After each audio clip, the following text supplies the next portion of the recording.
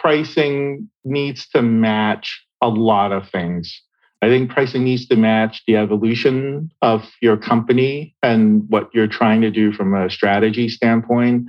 If you were a smaller startup and you're trying to grow and there are incumbents in the marketplace, which is where Audit Board was for a while, I think you use pricing as a weapon to be scrappy, to change the world. In fact, that's exactly what Audit Board did well before my time. They came in with an innovative pricing structure that caught a lot of people's attention, alleviated pains that folks had with existing solutions out there, and through that genius move, probably helped with our growth rate a few points.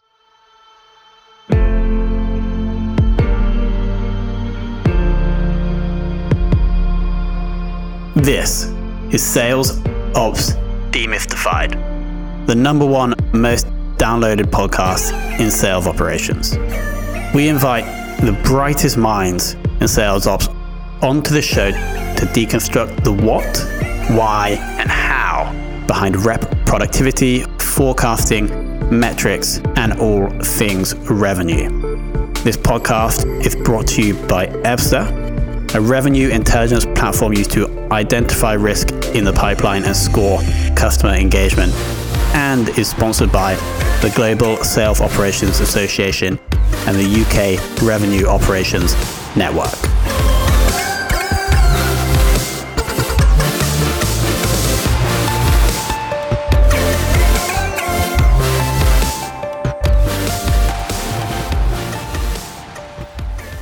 Hello and welcome to another very special episode of the Sales Ops Demystified podcast. Today, we're joined by Kenny Xu, who is the VP of Revenue Operations at Audit Board. I am extremely excited about this discussion. Kenny, welcome to the show.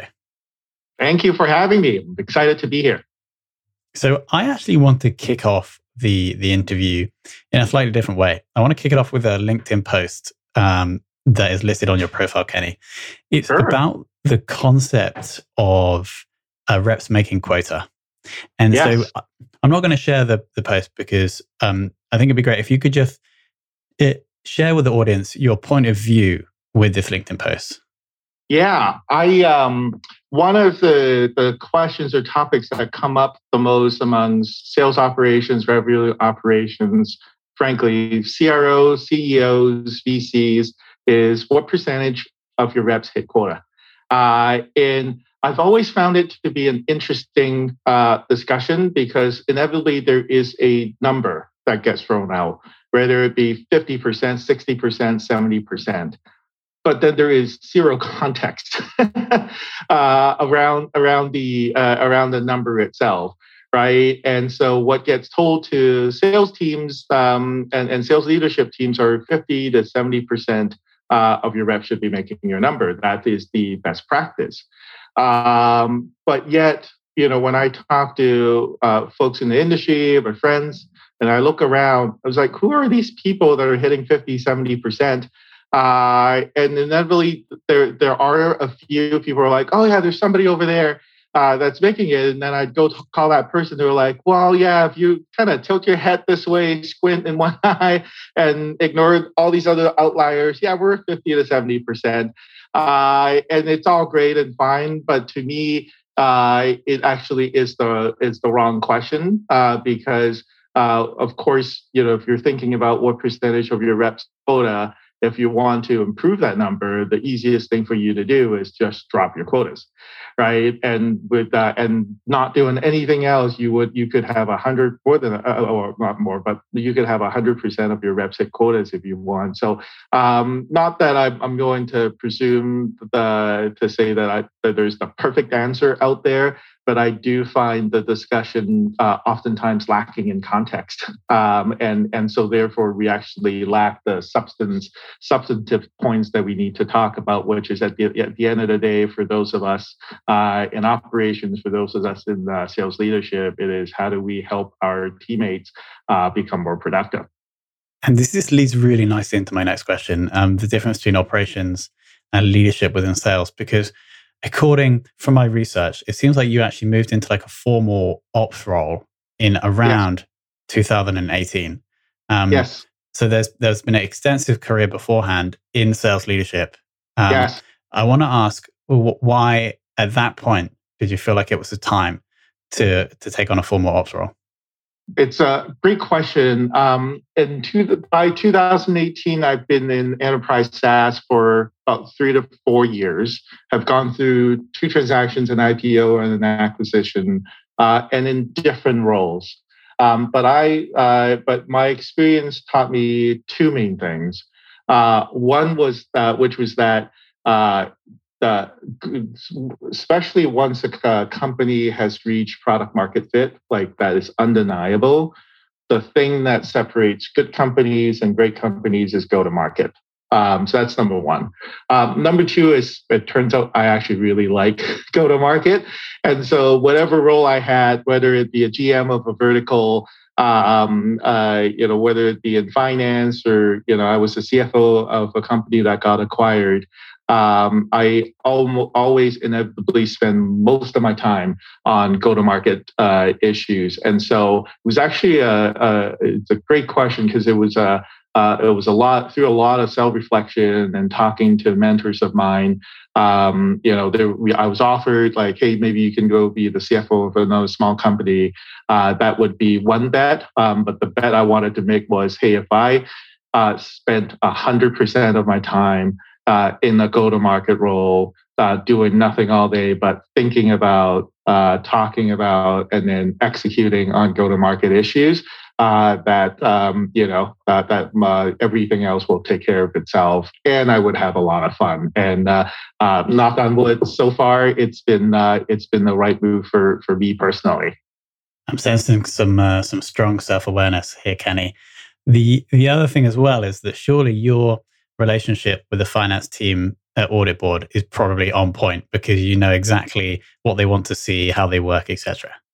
Everywhere I've been, actually, it's been one of the key relationships, operations and finance, and I would actually put HR in that boat as well. So I like to say to all of my teammates, if you put kind of ops, HR, and finance together, and you think about the things that each of those groups are responsible for and would work together on, like one group can't go too far ahead of the other groups without talking to them, without being completely in sync, right? Just as a very simple example, if HR is doing performance review, like immediately ops needs to be there to provide the data, help set up the program, right? And ops probably also have a lot of context around the performance, and then, whenever you're done with financial, with performance reviews, the finance team's always right there with, the financial implications of all of the discussions and various decisions that you would make. So, in fact, we at Audit Board, and I've been doing this almost at every company I've been at, we have a weekly team meeting with our revenue operations group, and operations and finance are a part of it. They're invited every week, and actually most weeks they show up because they find value in just hearing what's going on within sales, and also communicating with the rest of the team just what else that they're working on that would have an implication for the operations group and for the sales team. Got it. And again, this ties in nicely to my next question. The role that you're currently in is VP of RevOps. The previous sales ops role was in a sales ops function, I believe. That's right. When you joined Audit Board, was the RevOps function set up, or is that something that you have formed or combined since you joined? So we're still at the beginning stages of the journey here at Audit Board. But that is for sure the vision. And I always say to people, you can call me whatever you want. You can put whatever title in front of me. That's okay. That's just kind of words on a page. But at the end of the day, just like between operations, finance, and HR, the same could be said about your go-to-market teams, right? Sales, marketing, and customer success. None of them can get too far without the other. Another perfect example would be segmentation. If each one of those teams have their own segmentation, like you're not exactly aligned. And so whether it's RevOps, whether it's Sales Ops, I've always found myself working with members of the different go-to-market teams coming together. But I do see this as a very useful trend to have the operations team of those groups coming together. I think the question for all of us in this RevOps evolution, if you will, is how are we going to do it? Because I do think there are I see people doing different things, and I am, genuinely curious which one's going to work out better. Sure. Because it's been about 3 months at Audit Board, what would you say has been your biggest focus so far? So our company, I feel like the luckiest person in the world because I've joined a company that's doing extremely, extremely well. The founders and the management team have created a product that is in heavy demand.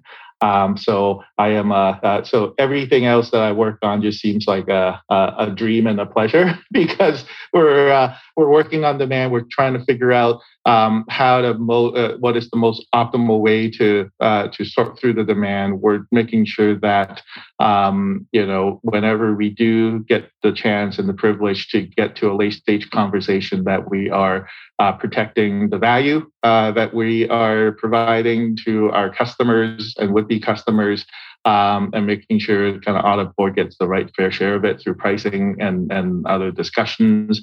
And there's a lot of also, good old operations build, making sure that within Salesforce, our forecast categories are set up, our stages are going to be set up. So we're at a stage where we're, call it close somewhere between 60, 75, 70, $80 million in revenue.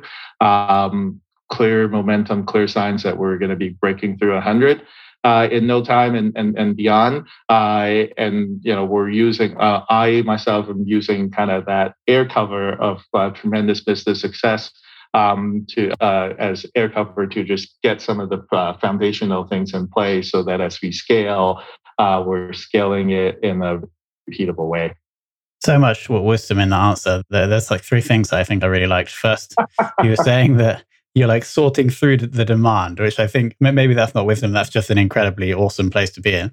The second was about how you are trying to make the pricing right. So the value that you guys create, you capture a fair amount of that, which I think is awesome. And then the final thing you said just then that I can't quite remember, but that was an awesome answer, Kenny. Like really, really deep insights to that question.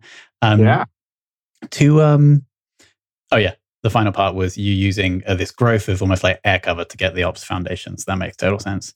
We're doing forecasting, making sure that our forecast is right. But if the business is going well, you spend less time worrying about how are we going to be doing this quarter, but you spend more time thinking about what do we need to build now so that we can continue to have this success and momentum going forward. It's a great place to be.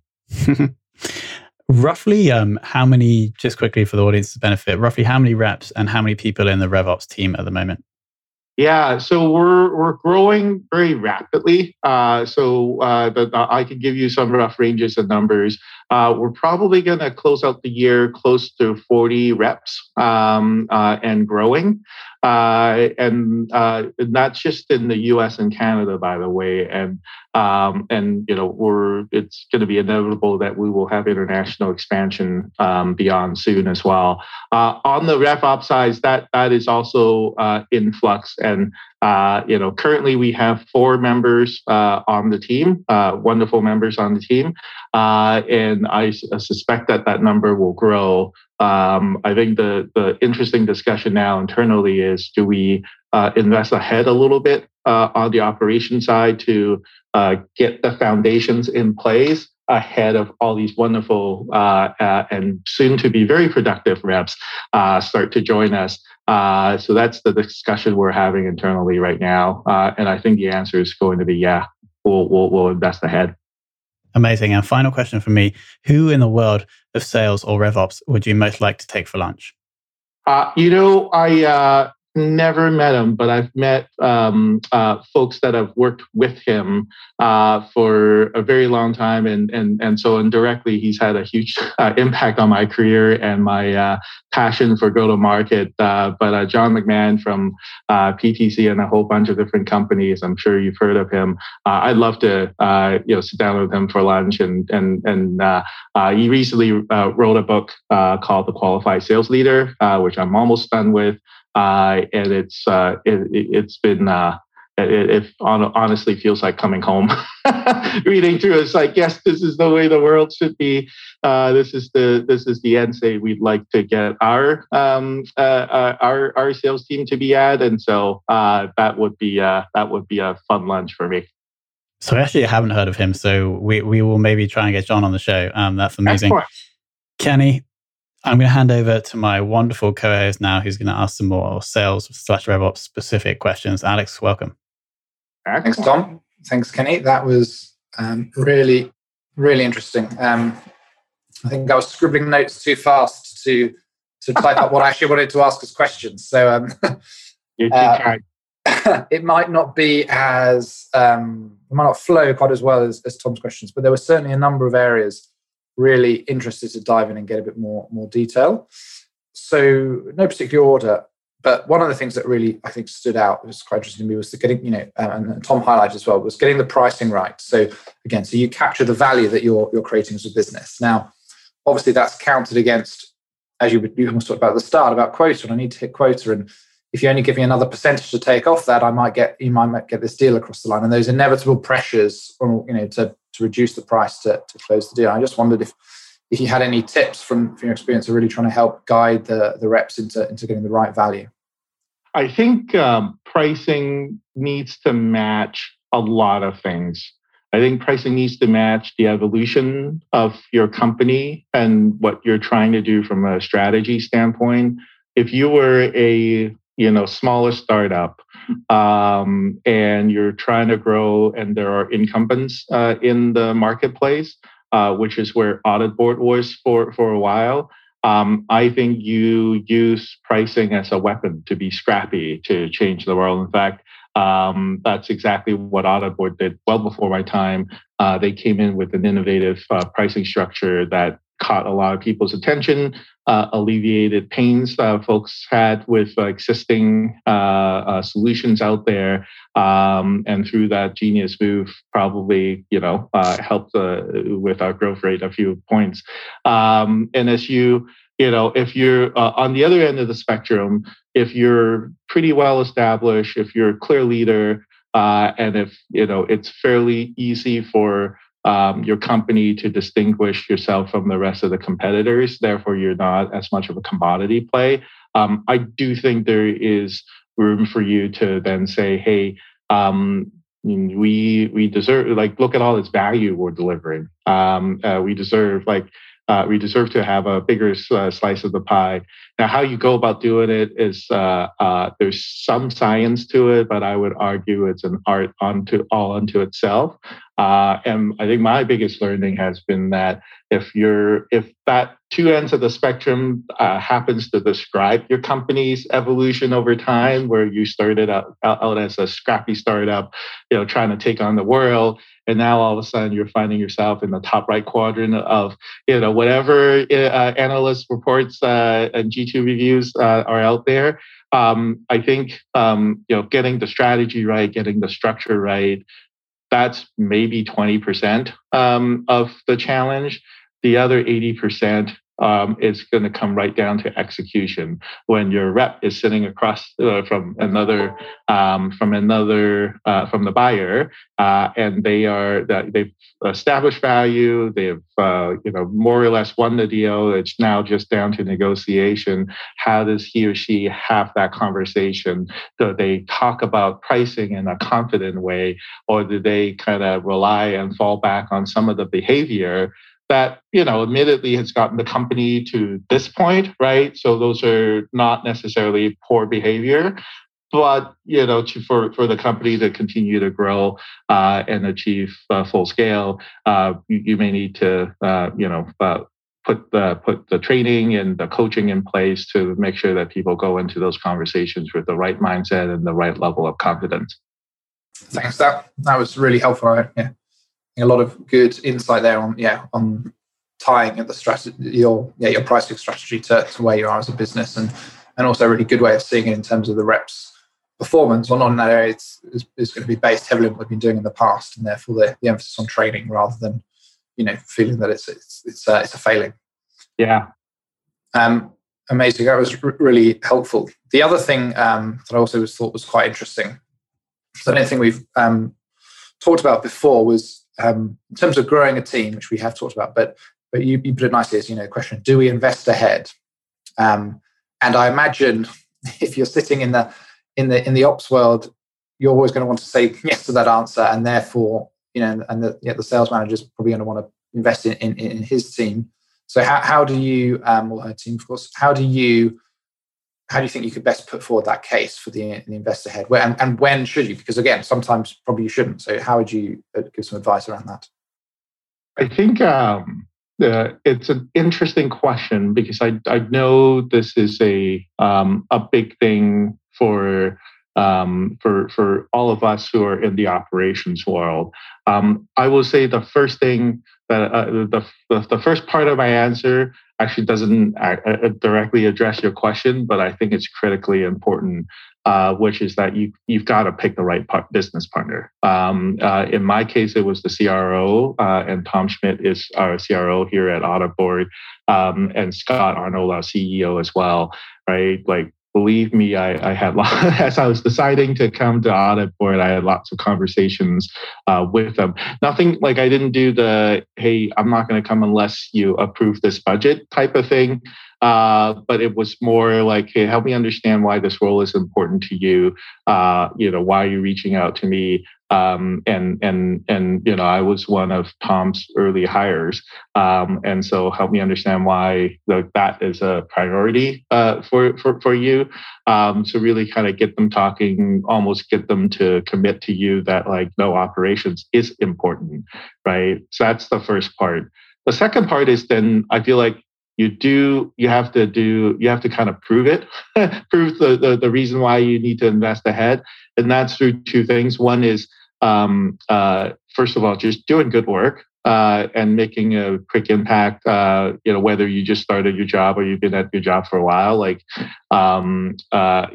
used to work for a CFO who says, hey, we have zero budget for expenses. It's like, what are you talking about? Like, we spend money everywhere. It's like, no, we have $0 budget for expenses, but we have an unlimited amount of budget for investments. And I think the point he was really making is every company, every CFO, every CEO, every CRO wants to know that every dollar that they're investing in is generating a multiple return. And so you gotta show that by proving it through the work that you're doing day to day with your team. And then secondly, by painting a picture of hey, here's where we're going.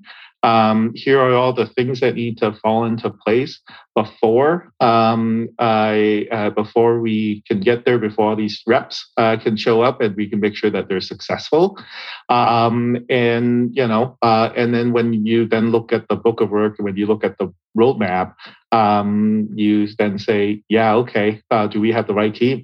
Yes, this is what we need to do. And then you say, hey, do we have either the right team or the right size team to go and make that happen? And I think, when I've had the conversation that way, it's been really productive and honestly really fun to do.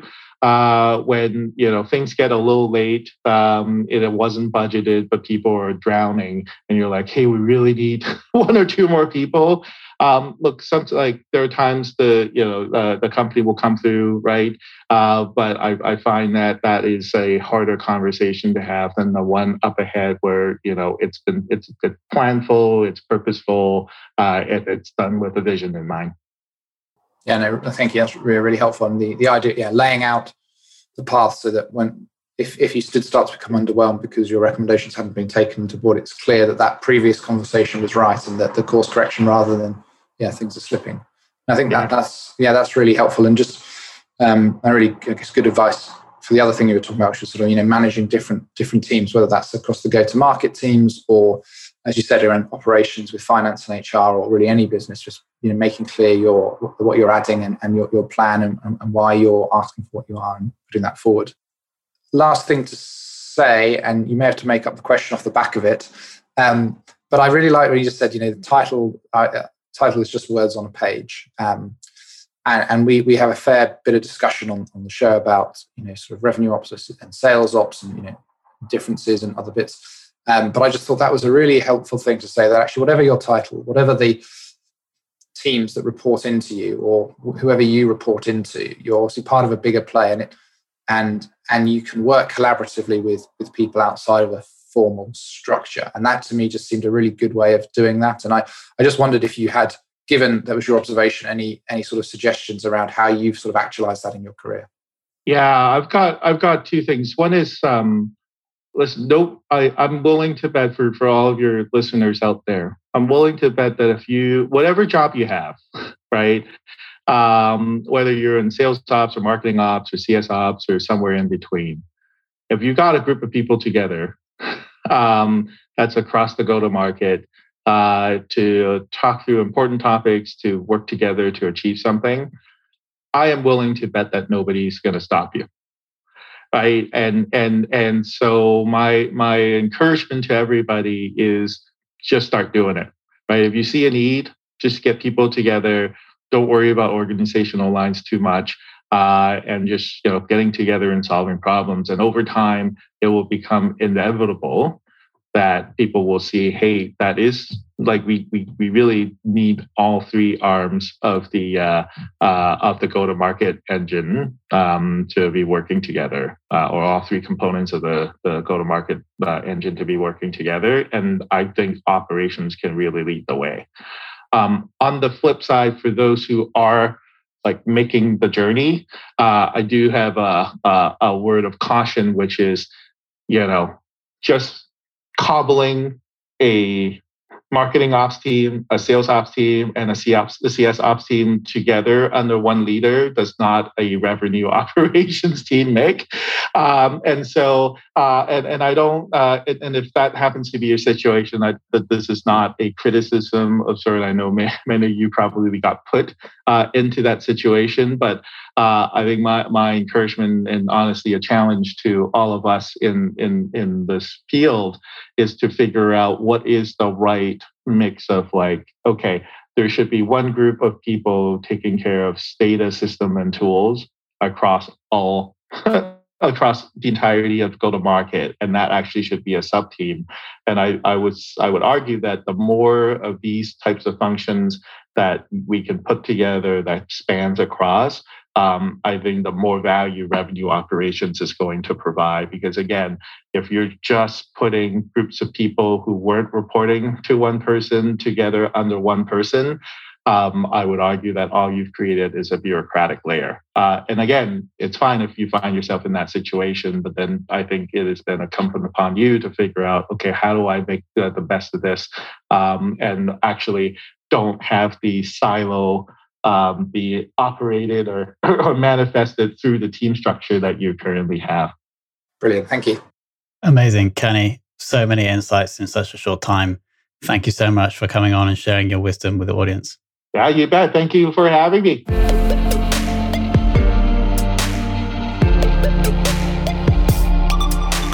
Thank you for listening to this episode of the Sales Ops Demystified podcast.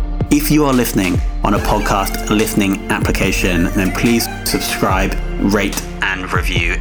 And if you have any questions about the show, if you know a guest, or if you have any questions about sales operations, just hit me up at tomhunt@ebster.com. That's tomhunt@ebster.com.